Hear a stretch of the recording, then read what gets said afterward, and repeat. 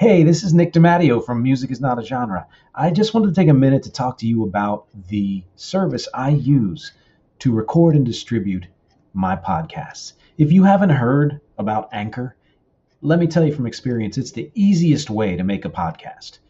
Here's why. It's free.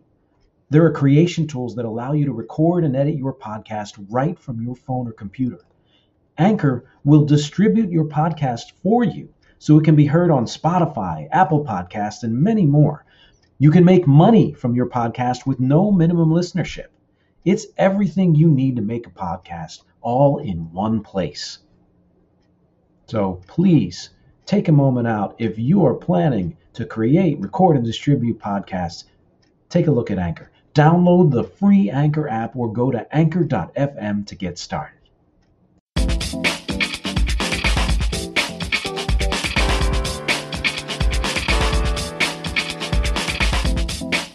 Hey, I'm Nick DiMatteo, and welcome to Music is Not a Genre, the interview edition. This is, I believe, that's right, the 26th interview in the series, if I'm counting correctly. Thank you, as always, for watching and listening. Don't forget you can support this podcast and my band Rex Music at patreon.com/music is not a genre. You can support the audio version of this podcast at anchor.fm/music is not a genre. The public hub for much of this, especially these podcasts here, is youtube.com/Nick DiMatteo. And of course, there's always my website, nickdimatteo.com, where you can get pretty much everything. Last but not least, certainly not least, most important to me, please support my band Rex Music at recarea.bandcamp.com. With me today, I'm very excited about this guest. We've been kind of bouncing back and forth a little with a few things here and there for the last year or two. And finally, we're able to get this schedule together. It is Kiran Fernandes. He is a musician, label owner of Cloud Recordings, and the father of musician artist Jeremy Kiran Fernandes. John, how are you today? I'm doing well. That's great. Thank you for the opportunity. Oh, you are so welcome. Thank you for saying yes. I send out, a handful of invitations, and I'm always excited when the people that I want to talk to say yes. So thank you. Well, thank you. Yeah. So now you are in Athens, Georgia, you said. That's correct. Yeah. That's great. Now, the only reason I want to start there is because I know that there's a rich history of music in Athens. Yeah. And I certainly don't know everything. You probably know much more than I do, but I know from my teens and 20s, listening to bands like REM and those have roots in that area, right? Yeah. The B-52s, Pylon, right? Big Chestnut. Oh God, yeah, okay. And a personal favorite of mine. This is just a side note, especially for anybody who's a fan. I did a podcast episode a season or two ago on this guy Matthew Sweet, who's not from Athens, but he spent a lot of time in Athens way back in the 80s and actually worked with Michael Stipe and some people down there. Yeah, I read that off Michael Stipe's Wikipedia page just recently. Oh, yeah. That's probably where I read it too, or one of those pages. So I usually start by asking my guests how we know each other, but we don't really know each other, do we? No. Yeah, I mean, not yet. Not yet, exactly. That's what we're hoping to get there in this interview. What I found just really endearing, frankly, and other than I follow your posts on Facebook, and it's just everything you share is so positive. Oh, thank you. Yeah, and whether it's about the music or about something from your life, and I love that, and that kind of trickled over into, I want to say it was last year, you sent me a happy birthday message with, I think a song about Sagittarius or something like that. Yeah. Mary Lou Williams did a whole Zodiac suite where she did a piano piece for each sign of the Zodiac. God, that's so cool. And that's something that I didn't know about at all. My friend, the jazz musician from the Gold Sparkle Band, actually turned me on to her stuff. He shared the track Scorpio, and I became so enamored with that. When I saw the CD popped up at the record store where I worked, Walk Street, I got it and enjoyed it thoroughly. That's great. God, and thank you for sending that. That just not only because it was a nice birthday wish, but it opened me up to that entire suite of music. Awesome. Thank you. So then why don't you, in whatever this means to you, interpret it how you wish, tell everyone your story? My mom told me that when I was around 3 years old, like right after learning how to walk and talk, I asked her if I could take violin lessons. I actually requested that I take violin lessons. So by the time I was about 4 years old, I started taking violin lessons from this lady, Susan Keene, and I took violin lessons from when I was 4 years old until junior high. And then in junior high, I took saxophone lessons for 2 years. And then in high school, I was friends mostly with a group of girls. I was not tough enough to hang out with the kind of skater crowd and all the guys at my school. They're all into sports and stuff like that. So I hang out mostly with girls. But then I became friends with a lot of older people that went to Louisiana Tech. Scott Spillane, who later formed the Gerbils and joined Neutral Milk Hotel, and John Dazzle. We had an early band called Smile and Joe Fission. And then I started the band Sock the Monkey with my friends Beth Sale and Lucy Calhoun, who happens to be the mother of my first child.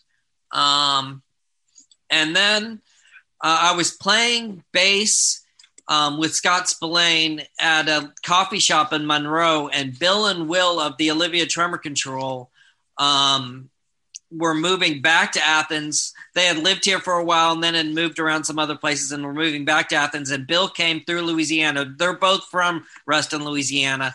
And Bill saw me playing bass with Scott and said, "Hey, Olivia Tremor Control needs a bass player. Would you want to come up and play with us?" And I was about to have my first child and wanted to raise him in someplace other than Ruston.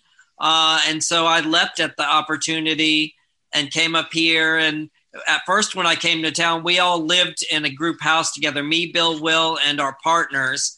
And I was only 19 at that time. So I spent 2 years kind of in solitude because I was too young to go to bars. I just worked a bunch saving up for the birth of my first child, and hung out with Bill and Will. And we practiced. We had a drummer at that time named Kelly Noonan, and we would practice at her space.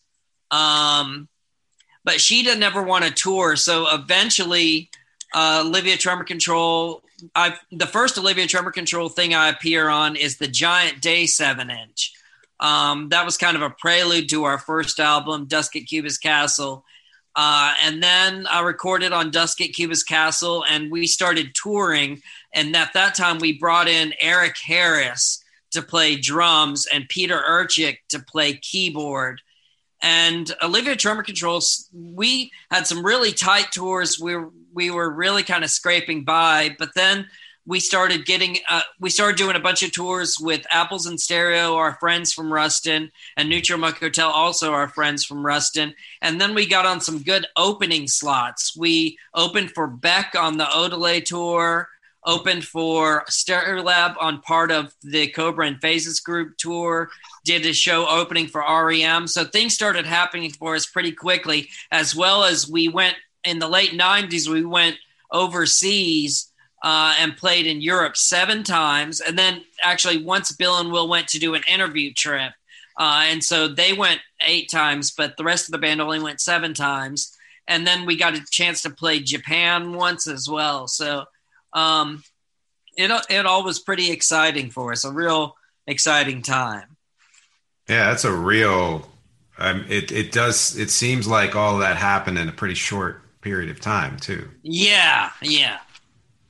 Now you mentioned Olivia Tremor Control, of course, Neutral Milk Hotel, and Apples in Stereo, and I want to make a comment to the people watching and listening that this all connects because several months ago, it might have been the year before last, I don't recall exactly. I did a podcast episode on Elephant Six and those bands that have been associated, with that group.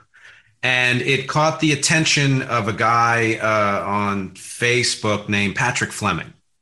Yeah. He's doing a fan-made film dedicated to the first Olivia Tremor Control record, Dusk at Cuba's Castle. Yeah, and he showed a preview of that a little while ago, and it just really got me so excited to, see the finished product. I hope whatever he's working on to get it together comes together soon, because that's just, I think a lot of people will want to see that. Yeah, that's exciting.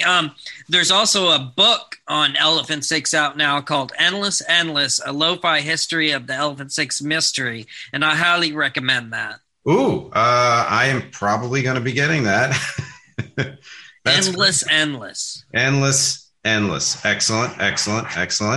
And and so what happened, I think, was that Patrick and I went back and forth, and I ended up doing a double cover, stitched together of two of the green typewriters from Dusk at Cuba's Castle. Nice. Yeah, really fun. And he's including that in that. And then I think that's sort of how I connected with you. And, this is where we are today. Oh, good. Yeah, it's what I like about things like this is that the entire objective for what I'm doing here is connection. And these are connections that are happening because of music. Awesome. Yeah, it's a beautiful thing. Now, you mentioned a few things. First of all, you're a multi-instrumentalist, right? Yeah. With Olivia Tremor Control, I would play bass, clarinet, violin, saxophone, do some backing vocals. I've been on some of the EPs. I played some keyboard as well. Nice.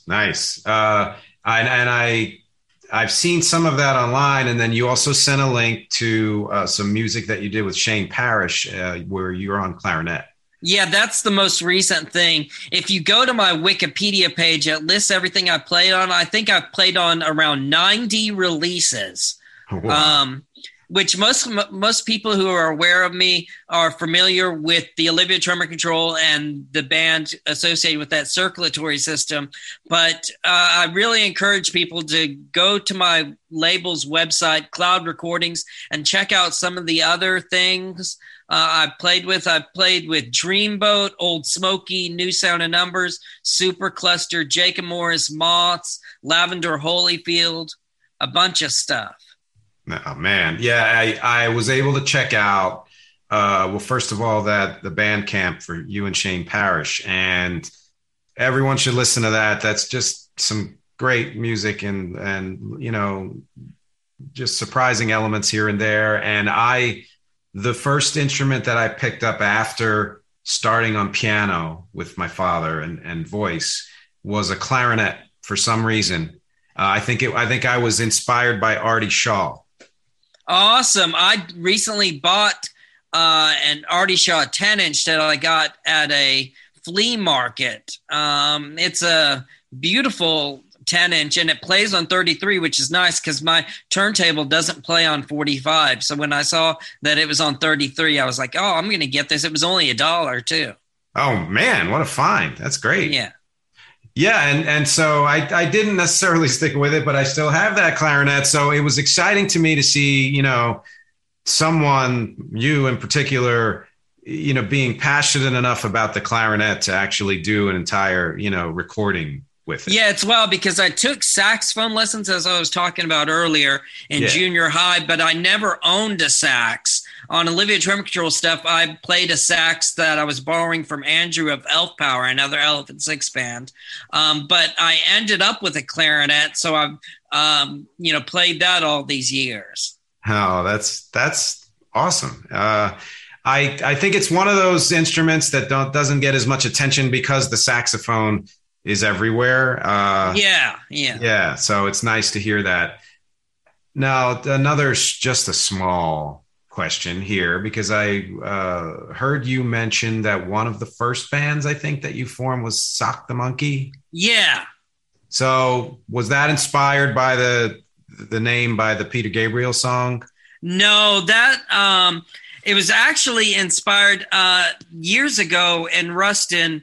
The band Beat Happening came and played actually at Jeff Mangum of Nutrimilk Hotel's invitation, he was music director at the college radio station there, KLPI.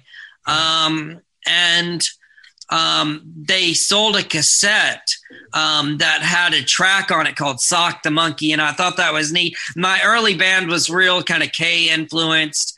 I was playing guitar actually with that guitar and bass and some drums. And it was real K influenced kind of lo-fi fuzzy pop. But I kind of started exploring further things like a lot of jazz and world music later on. And so if you listen to either of my solo records, those are more influenced by a lot of world music and jazz and minimalism and stuff. And can people listen to that anywhere? Yeah, it's on Spotify and YouTube, and then of course on my Bandcamp page as well. That's great, and they'll see some of that on the Cloud Recordings site too. My solo albums are actually on the Cloud Recordings Bandcamp. I've got two sites, both the Cloud Recordings website and the Bandcamp page. Oh, okay. I want to check that out in particular. I'll probably just, I'll be streaming it as well, but I always like to do Bandcamp first. Yeah, that's nice. Yeah. And I have to say I didn't get to hear all of what, was on the Cloud Recording site, certainly, because there's a ton on there, and it seems like an interesting array of bands. Yeah. I was talking with my friend Shane Parrish, who I sent you the link to that, how I'm still trying to get people to grasp that I went from a psych pop rock folk musician to doing kind of free jazz or improvised music with Freehand and my friend Alec Lividitis. And then now I'm doing solo shows with kind of ambient minimalism where I loop the clarinet, and I hear some parallels between that and Brian Eno's discrete music where there's non-synchronous loops going on. Mm-hmm. And then I sometimes step outside and practice with the birds. So there's lots of bird sounds played, or bird-like sounds played on the clarinet with my solo music as well. Oh, that's incredible. I think some point last year, I think it was because I was reading a book. There's a book called Why You Like It. And it's, all about why people like particular kinds of music and the science of that and the psychology and philosophy of it. And it links it to various genres and crossover genres and things like that. And it mentioned minimalism, and I kind of got into that some. Awesome. Now, I'm blanking on, there's a very famous composer, and I'm blanking even before Brian Eno, and I cannot remember who it is. Let's see. There's Terry Riley. There's Philip Glass, Steve Reich. Steve Reich. It was Steve Reich. Oh, okay. I had heard some Philip Glass when I was way back when I was in college, but yeah, Steve Reich I think was somewhat new to me, so it was pretty exciting to hear that. What I find really encouraging, I'll say, about minimalism in general is that you hear the word, you have a certain idea of what it is, but it's not necessarily what you might think.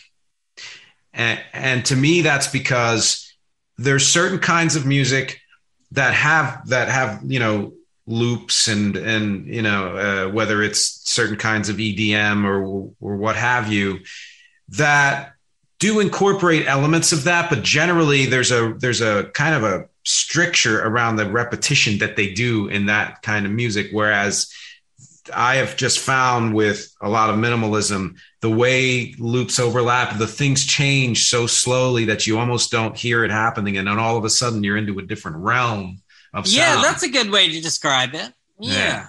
And I love that because repetition is huge for me. I wrote a song about it even, I understand the importance of it in music and in life in general. But to me, repetition with variation is really where it's at, Yeah. I like the entrancing nature of a lot of repetitive music. I'm really into a pianist named Mal Waldron, which on the Eric Dolphy Booker Little Live at the 5-Spot recordings, he gets into this entrancing repetition, which is so beautiful. And I love his solo record as well called The Quest that features Eric Dolphy, in particular a track called Warm Canto.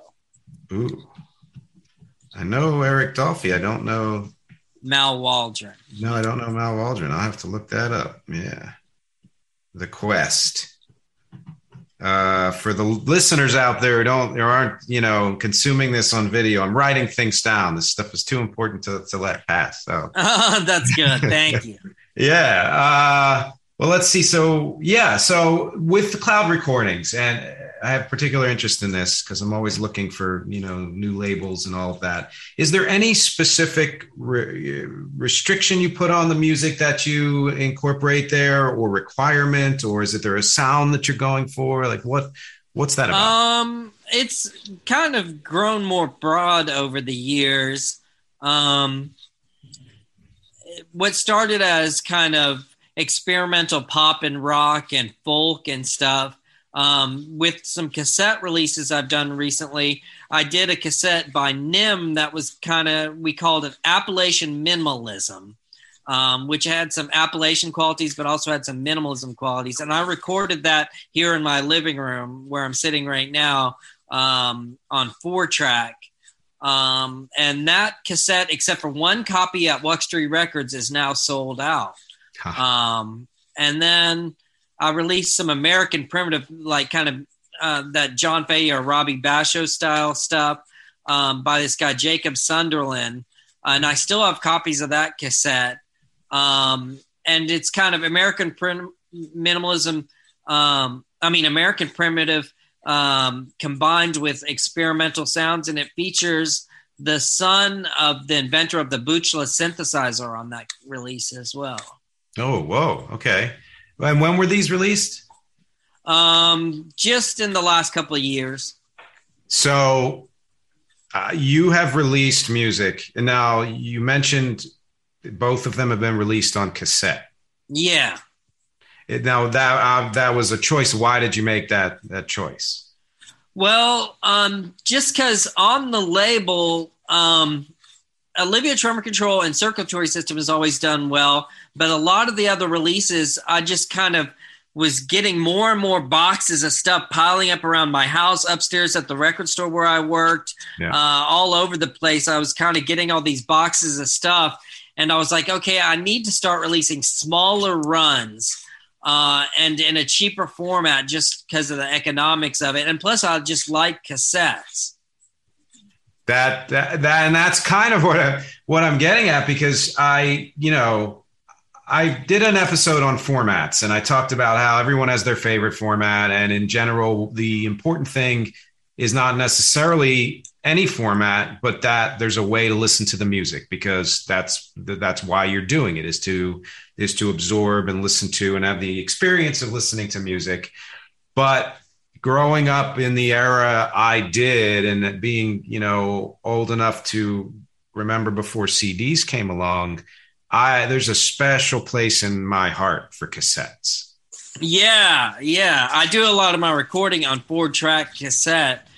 So I've always just loved the cassettes and stuff like that. There's even an Elephant Six band called the Music Tapes, which I don't know if they've ever released anything on cassette, but they probably should at some point. Yeah, it sounds like they should. Yeah. I had a 4-track. I did most of my, probably 15 years of recordings on just that before I, came over to this monster computer. And I have seen in small shops an increase in cassettes being sold, both kind of in a retro way, like older bands re-releasing things, but even I think more so and more exciting to me, newer bands choosing to release their material. Yeah, they're a lot more economical. I remember doing a post at some point that cassettes are totally punk rock. Like, they're a cheap way to get your music out there, and they're just aesthetically very pleasing. And it's kind of subverts the kind of corporate nature of music and whatnot by how anybody is accessible to these things. Like, you might not be able to pay to get a vinyl pressed, but you could probably, just putting away a little money, afford to either make cassettes yourself or get a small run pressed of those. Now, I haven't looked at that recently at all. It's been so long since I've, even considered that. But so a cassette run it's cheaper than vinyl, and it's cheaper than CDs as well.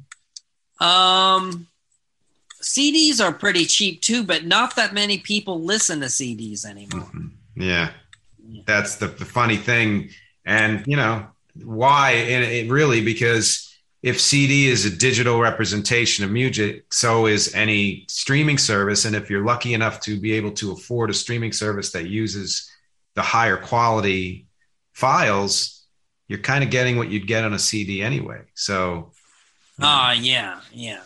That's poor people who are listening. You're going to have to wait a second because this is too exciting for me. So I'm going to show this. Because I'm a little bit of an obsessive about it, but these were some of the cassettes that I had done when I was just starting out. It's like these are the things that but we're talking in the 90s. This is the last time I had cassettes made. Wow. Yeah. You should do some more. I want to. I have more questions for you, but I'll just say that I'm putting out a compilation album of my band's bigger whatever songs, and then another one of cover tunes. And people have asked me about physical copies, and I think if I do that, that's going to be cassette for sure. Oh, good. Yeah. You've inspired me. That's awesome. Yeah. So now I think I'm hoping that there are two classes of people who are watching or listening to this. One would be people who have no idea who you are or where you come from, or really much of anything about the history of any of the bands you've been in or any of the music you do. And then, two would be, of course, people who already know you and already know, some of that. And I think I fall somewhere in the middle. That's good. Yeah, it's a good place to be. I had some knowledge of, as I said, Elephant Six and Olivia Tremor Control and the various bands other associated. I had heard of Circulatory System, but I don't have a whole lot of the detail or nitty gritty. And I don't think this needs to be kind of a history lesson, but I would love to know anything that you can impart to people who don't have any idea what Elephant Six is or Olivia Tremor Control, any important points or things you might want to say about that. Elephant Six started as a group of friends in Ruston. Robert Schneider of Apples and Stereo, Jeff Mangum of New Turmeric Hotel, Will and Bill of Olivia Tremor Control would just make these recordings for themselves and just trade them amongst each other. And then eventually we grew into, I'm also from Ruston, but I'm a little younger than those guys. So I didn't join Olivia Tremor Control until about 94 or 95. It kind of grew. We signed to other labels, but would still put the Elephant Six logo on it. So the main thing about it is friendship. That's amazing. That you can feel that. And I guess stumbled across Olivia Tremor Control, probably with Dusk at Cubist Castle. Awesome. And immediately kind of dived into, well, the music, first of all, but then where does this come from? And what's this logo? And what does all this mean? And it was, there was enough there in stores, but even kind of the earlier days of the internet where I could find things out. And that led me to Apples and Stereo and, of Montreal and some of the other bands. And I've been following several of them ever since then. And what I seem to feel from the music, but also from anything I've read, is that there is that continued connection and sense of friendship and mutual support. Yeah, that's what it is. It's a band of mutual support. Now, you said you joined late in Olivia Tremor Control. When did they form? Let's see. They put out their first 7-inch. It was the trio of Jeff Mangum, who later formed New Trimuc Hotel, Bill and Will. And then they put out a split single that was just Bill and Will with the Apples and Stereo. And then I joined for the third release, the 7-inch Giant Day. And then I'm on everything past that. Okay. So, yeah, still relatively early, I guess, in their career. Yeah. Nice. Yeah, I noticed that you posted, I guess, 2 days ago that it was Bill's birthday. Is that right? Yeah. And he just coincidentally was born the same day as my brother, but in the same year as I was born. So, whoa, okay. Yeah, there's like two separate connections there. And I remember, I guess it's been, about a decade now since he died? Yeah, it's been about 10 years, yeah. Yeah, so I remember when that happened because I'm always interested in bands who have been around for a while, maybe take a break, do other things, and then come back together to do more, and it was a period where I was kind of looking forward to that. And that was sad for me, and I'm just a listener, yeah.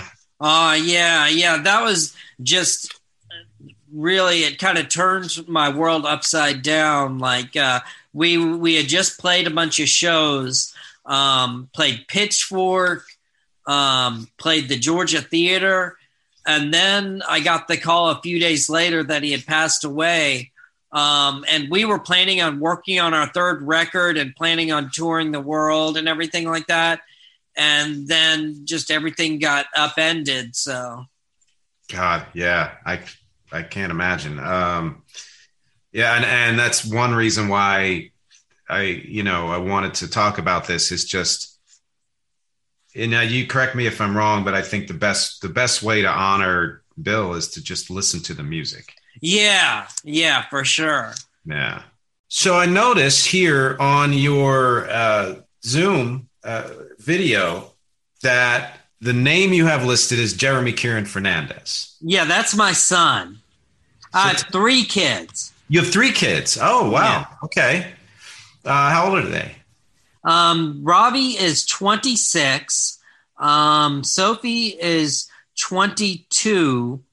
And 23. And then Kiran is 21. Oh, okay.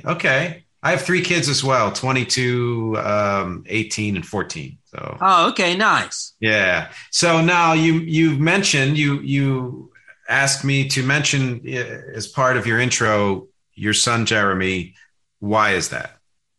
Because he is a musician. He plays with a band called Immaterial Possession, which their vinyl is available on the Cloud Recordings website. And he also is working on 3 solo records right now. And he's also a visual artist as well. Oh, that's incredible. Does some of his visual art end up on like the records or? Yeah. On my second solo album, one of his drawings is on the slip cover that went on that. And then if you look in the gatefold to Signal Morning, he did some artwork on that. And then a lot of stuff on the Cloud Recordings Bandcamp page has artwork by him too. Oh, nice. I just coincidentally, while we were breaking here, I went back on the cloud recording site because I couldn't get on earlier today for some reason. And the first thing that popped up was Immaterial Possessions. Yeah. They actually just signed with Fire Records out of the UK that put out early Spaceman 3 and Nutrimeric Hotel in Europe and stuff. So that's kind of exciting. Wow. Yeah, that is exciting. And have you worked with him as well as like music wise? No. I haven't played on any of the records, but they did put out the possibility of me playing some violin on their new album. Oh, cool. That's cool. Yeah. I have a son, my middle child, who is pursuing a career in music. He's going to Cleveland Institute of Music for classical voice. Awesome. And on a few of my recordings, I asked him to, sing a little backup or what have you. But it's funny that he really, it's that age or in particular a personality where he's got his thing, he's pursuing his thing, and that's what he does. And I do what I do, and he respects it, but he's not all that excited about, working with dad. Yeah. Oh, that's sad. Me and my son did a tour together, which is really neat. We played vintage clothing shops. We played art galleries. We played animal sanctuaries. It was a dream come true. My God, that does sound like a dream come true. Yeah. What a great experience to be touring with your kid. Yeah. My dad's a musician, and I got to perform with him a whole lot throughout my life. Oh, that's nice. Yeah. Now I noticed I think it was on Wikipedia that you started this label, Cloud Recordings, almost like over 20 years ago. Is that right? Yeah. In 2001. So 21 years ago. What prompted you to start the label? To put out the very first circulatory system album. It kind of goes into this in the Elephant Six book. But Olivia decided to take a break, and I played a show with Bill, Will, and Jeff Mangum of Nutrimeric Hotel, with Will, Jeff, and me. It was a trio. That's what it was. Okay. And then I was like, Will gave me some cassettes of some stuff he was working on called The Age of Mud. And I was like, this stuff's really good. We should do a record. And so I borrowed the money I was supposed to use to go to college from my mom. I borrowed $8,000 from my mom, and then another $4,000 from my ex-wife. And we, in the early days of Cloud Recordings, I was doing everything myself. I was doing all the press, distribution, mail order, everything. And it turned out so successful that we continued putting stuff out. That's incredible. We're on 31 releases now, with 2 releases coming up, I See Demons cassette and a Robert Schneider cassette. Oh, wow. Okay. Yeah. This something, for those of you who don't know, Robert Schneider is of Apples in Stereo. And that's always been, if someone asks me what quote unquote indie or lesser known bands are you listening to that you would recommend to people, usually somebody from Elephant Six pops up, and very often that's Apples in Stereo. Oh, that's nice. That's a good band. Yeah. And there's kind of like that kind of bright popness to a lot of what they do, which yeah. And so now Robert Schneider's working on something solo. Is that right? He recorded it, and we're just trying to get the artwork together now. It's more experimental. It's with stuff in a scale that he created, a non-Pythagorean scale. Wow. So it doesn't use the regular tone system? Intervals and stuff. Yeah. Oh my God. That's incredible. Mm-hmm.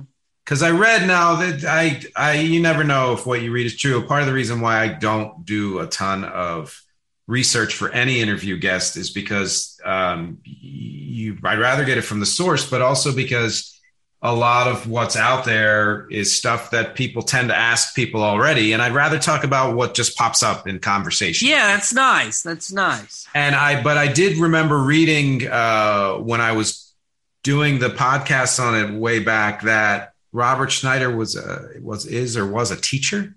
Yeah, he's a teacher, a mathematics professor. He's got his doctorate.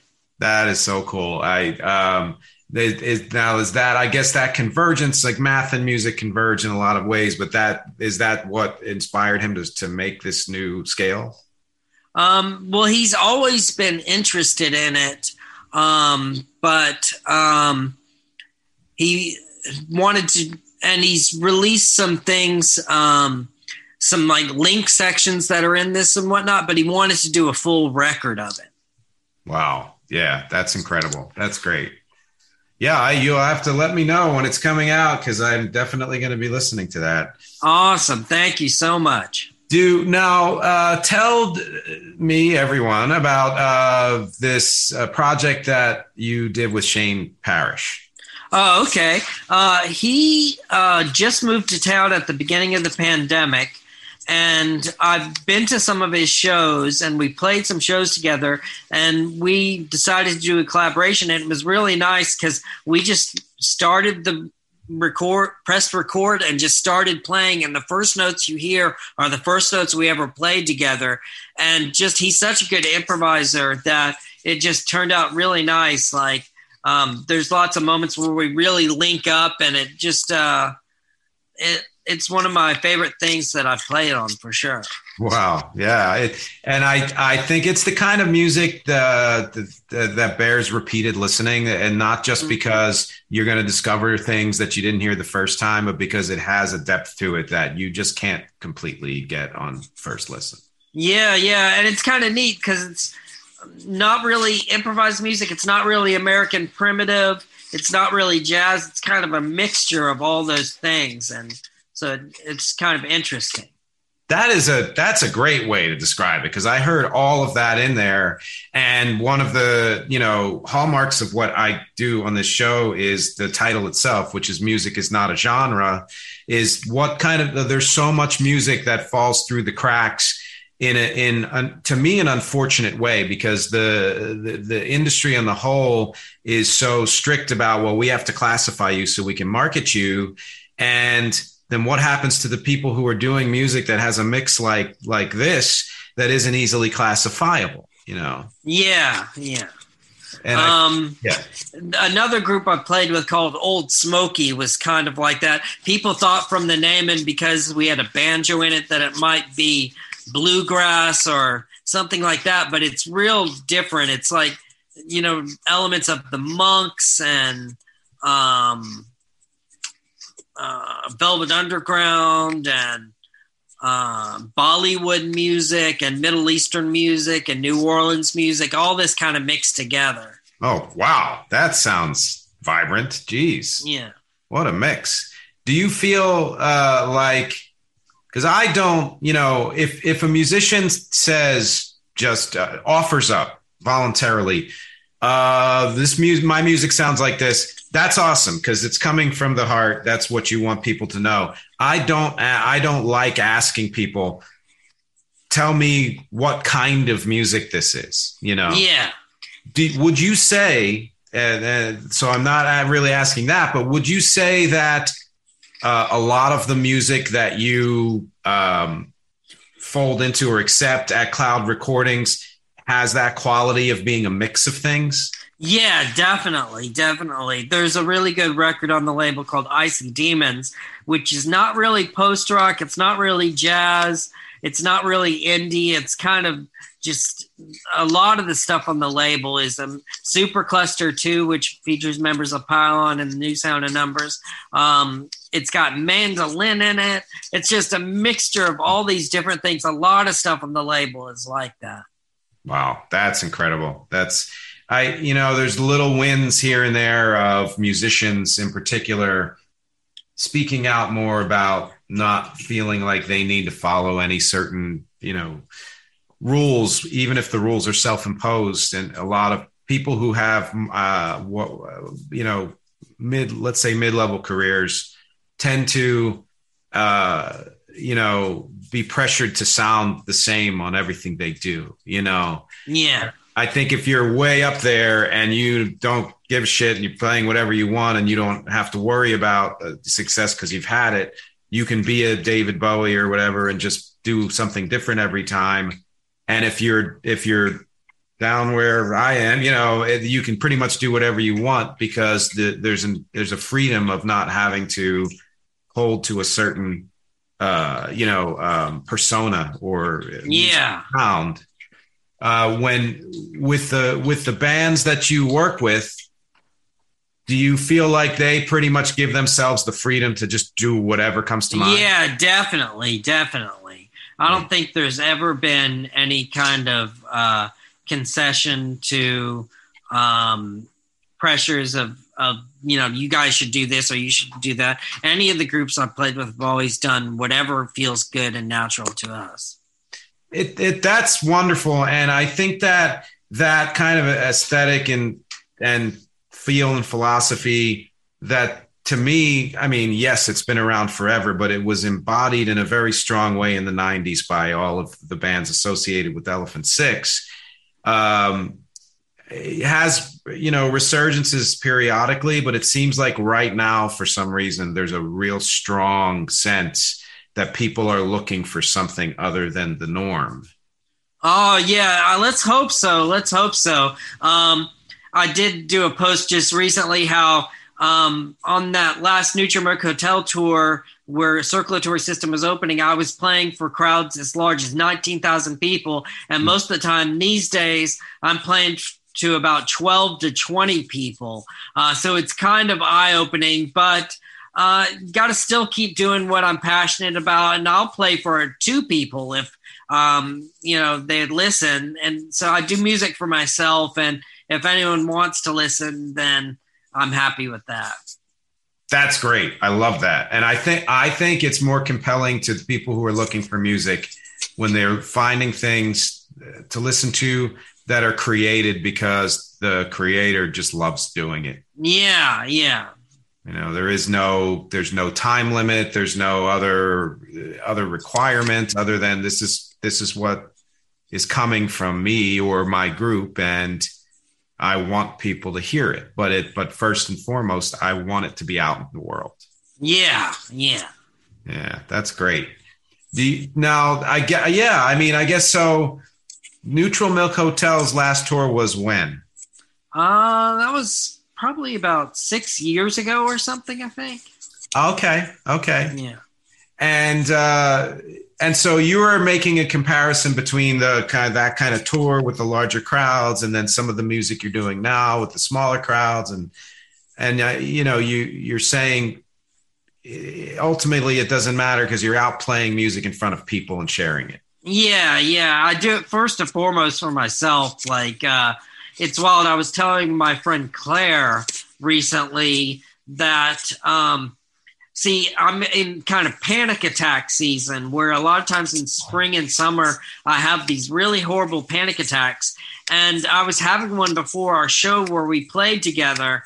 But as soon as I started playing this meditative instrumental ambient type music, it soothed me and the panic attack went away. So there's actual physical, I'm doing it because it actually soothes me.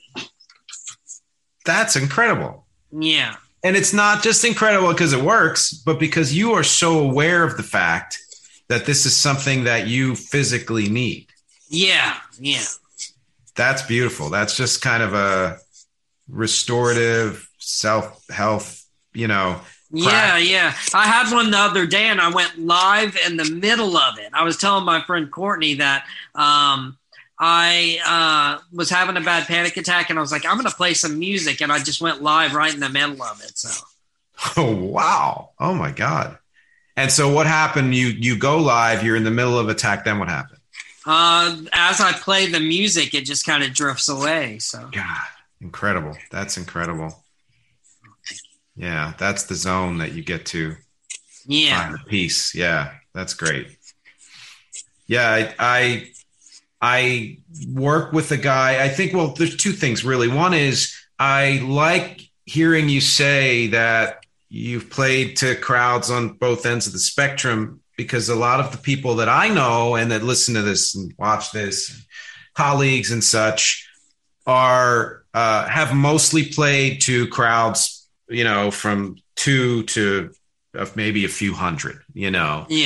And it can be it can be discouraging to some of them who are looking more to generate more success and make a living at it, to feel like, well, I need to have these numbers and all of that. And I guess in some degree, sometimes you do, but that you can create a life and an existence and a musical, flow and path playing to whatever number of crowds you do. Yeah. It's like I'm in it for life. I think I'll play music until I'm old. So, yeah. Yeah, damn right. Yeah, my dad is semi-retired, but he played a gig this past Saturday at the age of 80, and I feel awesome. Like if I can do what he does in my capacity, then I'll be a happy guy, Oh, that's awesome. And then the second thing that kind of brought up was this drummer that I worked with recently. His other job is as I think he called it a music therapist at this hospital group in Brooklyn. And because I'm in New York City, and he said he kind of fell into it because I don't know if it was a relative or friend was in the hospital and he was visiting frequently, and the person was sleeping most of the time, and he asked the nurse if he could just play some music as sort of a nice compliment to maybe soothe, even if she couldn't, wasn't awake. There's some part of her that could hear it. And he did. And eventually the hospital said, is this something that you would want to do more often? And now he not only plays for patients, but he does classes there where people who are either recovering from an illness or who have one or another mental health issues get together in a group and do various music activities. That's a beautiful thing. Music really is a healing force. It is. And I think hearing, what you're doing isn't just, healing you, you are also affecting the people who are listening to it, and they can feel that transformation that's happening in you, and it affects them too. Yeah. People have always told me that my solo shows could go on for longer. I get nervous that I'm stretching people's attention spans and fade out. But some people are like, oh, I could listen to that for hours and stuff. So that's always nice to hear. That's wonderful. And I mean, to me, if that's the case, it's because you are locked into something that's so organic that it feels like it's meant to be there, and so are the people listening to it. So yeah, play on. That's awesome. Awesome. Yeah. So I mean, that's great, because I think we can talk a lot about music as a business, but music is, or even music as an art, but music as an experience, music as existence. Yeah. Not something that people talk a lot about, Yeah, unfortunately. Yeah. Do you, so you said that you started with Olivia Tremor Control. You were younger than they are, you said. Yeah, right? I started when I was 19 years old. I was born in 75, and Bill was born in 68, so I'm 7 years younger than him. Okay, yeah. So yeah, you're closer in age to my wife, and I'm almost the exact same age as Bill would have been. So yeah, that's did you feel like they had been around, that they were kind of like older brothers in a way? Yeah, I looked up to them a lot. I still do. I almost kind of saw Bill as kind of a father figure to me, because he taught me so much about playing bass and just about music and life in general. So not only did I lose a friend and a bandmate, but I kind of lost someone I really looked up to as well. Yeah. Do you, well, a couple of questions. Do you, I don't know why I'm thinking this, but do you have a favorite instrument to play? I like to switch it up. I like clarinet, violin, bass. And on my solo record, I played some drums, some keyboard, and some guitar. I like to just switch it up. I like the variety. I don't really have a favorite, but I just like the just kind of rotating aspect of cycling through different things. Do you find that helps you to be able to switch to an instrument and it kind of gives you more inspiration for what you're doing? Yeah. Because I've got a particular sound, kind of like Eric Dolphy had a particular sound on flute, on bass clarinet, and on alto sax, and on clarinet on some stuff too. And I feel like I have a different sound on each, and I like to just kind of mix up the worlds. That's great. I love that.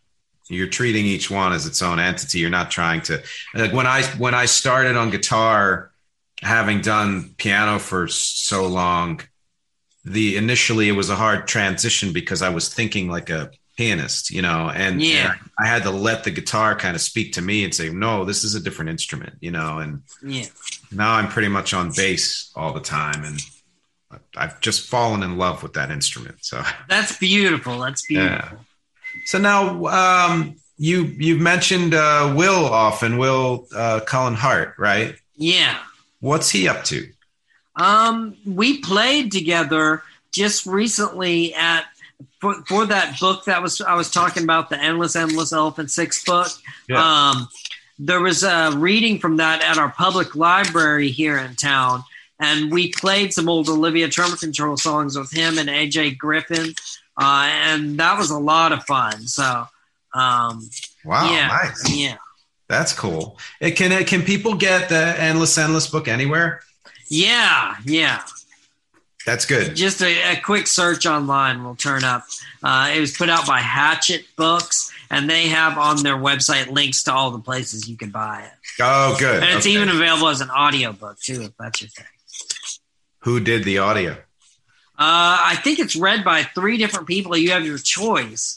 I haven't listened to the audio, but I saw that on the site that you have your choice of listening to it read by 3 different people. Oh, wow. That's cool. Yeah. Whose idea was it to create this book? The guy, Adam Clare, that wrote it. He actually lived in Athens for a while. And the book is really good. Really a lot of in-depth interviews and information about a lot of the lesser known Elephant Six groups as well as the more popular ones. So it's really nice. I think that's kind of, it's invaluable because most people who know Elephant Six know the big ticket, names, but don't necessarily know that there are way more bands associated. Yeah. Yeah. Has anyone ever done a count of how many bands? People have attempted to put like diagrams with all the, the main bands and then all the projects related to them and stuff like that. But it's kind of amorphous. It's kind of hard to really tell, because there's some groups that feature members of other groups, but they aren't really considered Elephant Six. A lot of the stuff on Cloud Recordings is like that, where I play on it so it could fall under the Elephant Six umbrella, but it's kind of a Cloud Recordings thing as well. Oh, yeah. Okay. Yeah, a lot of offshoot kind of things. Yeah. Just so weird. Right now, I noticed that the pattern on your couch, there's a swirl that looks like a 6. Oh, yeah, I see that. It's crazy, right? Yeah, that's pretty wild. Wow, what a weird, well, geez, is there anything that we haven't gone over that you'd like people to know, whether it's about your music or, life or anything or anybody else's music? Well, I encourage people to follow me on Facebook and Instagram because I have quite an extensive record collection and I'm posting things of it. And sometimes I'll speak a little bit about it. And I just definitely encourage people to kind of take a deeper look into a lot of the things that influenced and inspired the music that I'm into and whatnot, the music that I play and whatnot. So, yeah. That's great. I've noticed those posts as you're always posting about other music, which is very cool. Yeah. I'm gonna make sure to include the links to the links that you gave me, but also the link to the book and the link to your Facebook and Instagram as well. Oh, that'd be awesome. Yeah, because I think, I'd love people to be able to connect with you like that. Well, this has been absolutely great, and I can't thank you. Oh, yeah, thank you so much. You're a delight. Oh, thank you. You too. I've been looking forward to this because, and I'll say it again because it bears repeating, everything you do, you give off a vibe of just, I don't know, inclusiveness, connection, and love. And that just, thank you so much. Yeah. So thanks again. And, we'll keep in touch for sure, Awesome. And thank you, everybody out there, for watching and listening. As always, this is Nick DiMatteo and John Kiran Fernandes, an awesome guest. Please check out every single link and listen to all of the music as much as you can get your ears around. And I will talk to you again next week. Thank you.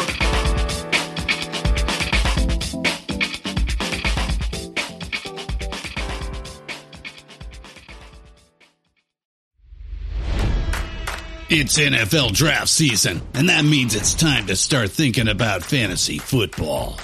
FantasyPoints.com features industry-leading experts and prognosticators using proprietary hand-charted data to help you score more fantasy points. FantasyPoints.com is the place to go for whatever kind of fantasy football you play. Whether you play fantasy football, daily fantasy sports, or do a little bit of everything, Fantasy Points has the meticulously researched content to guide you to victory. And why wait for the fall? Fantasy Points also covers the new spring football league, the UFL. Join the guru, John Hansen, Scott Barrett, Joe Dolan, and other massive names in the fantasy football universe with an exclusive offer. Use code Pantheon for 15% off any Fantasy Points package, including the all-in package, with access to every article, tool, and data nugget that Fantasy Points has to offer. That's FantasyPoints.com and code Pantheon for 15% off at Fantasy Points. FantasyPoints.com, code Pantheon. Score more fantasy points.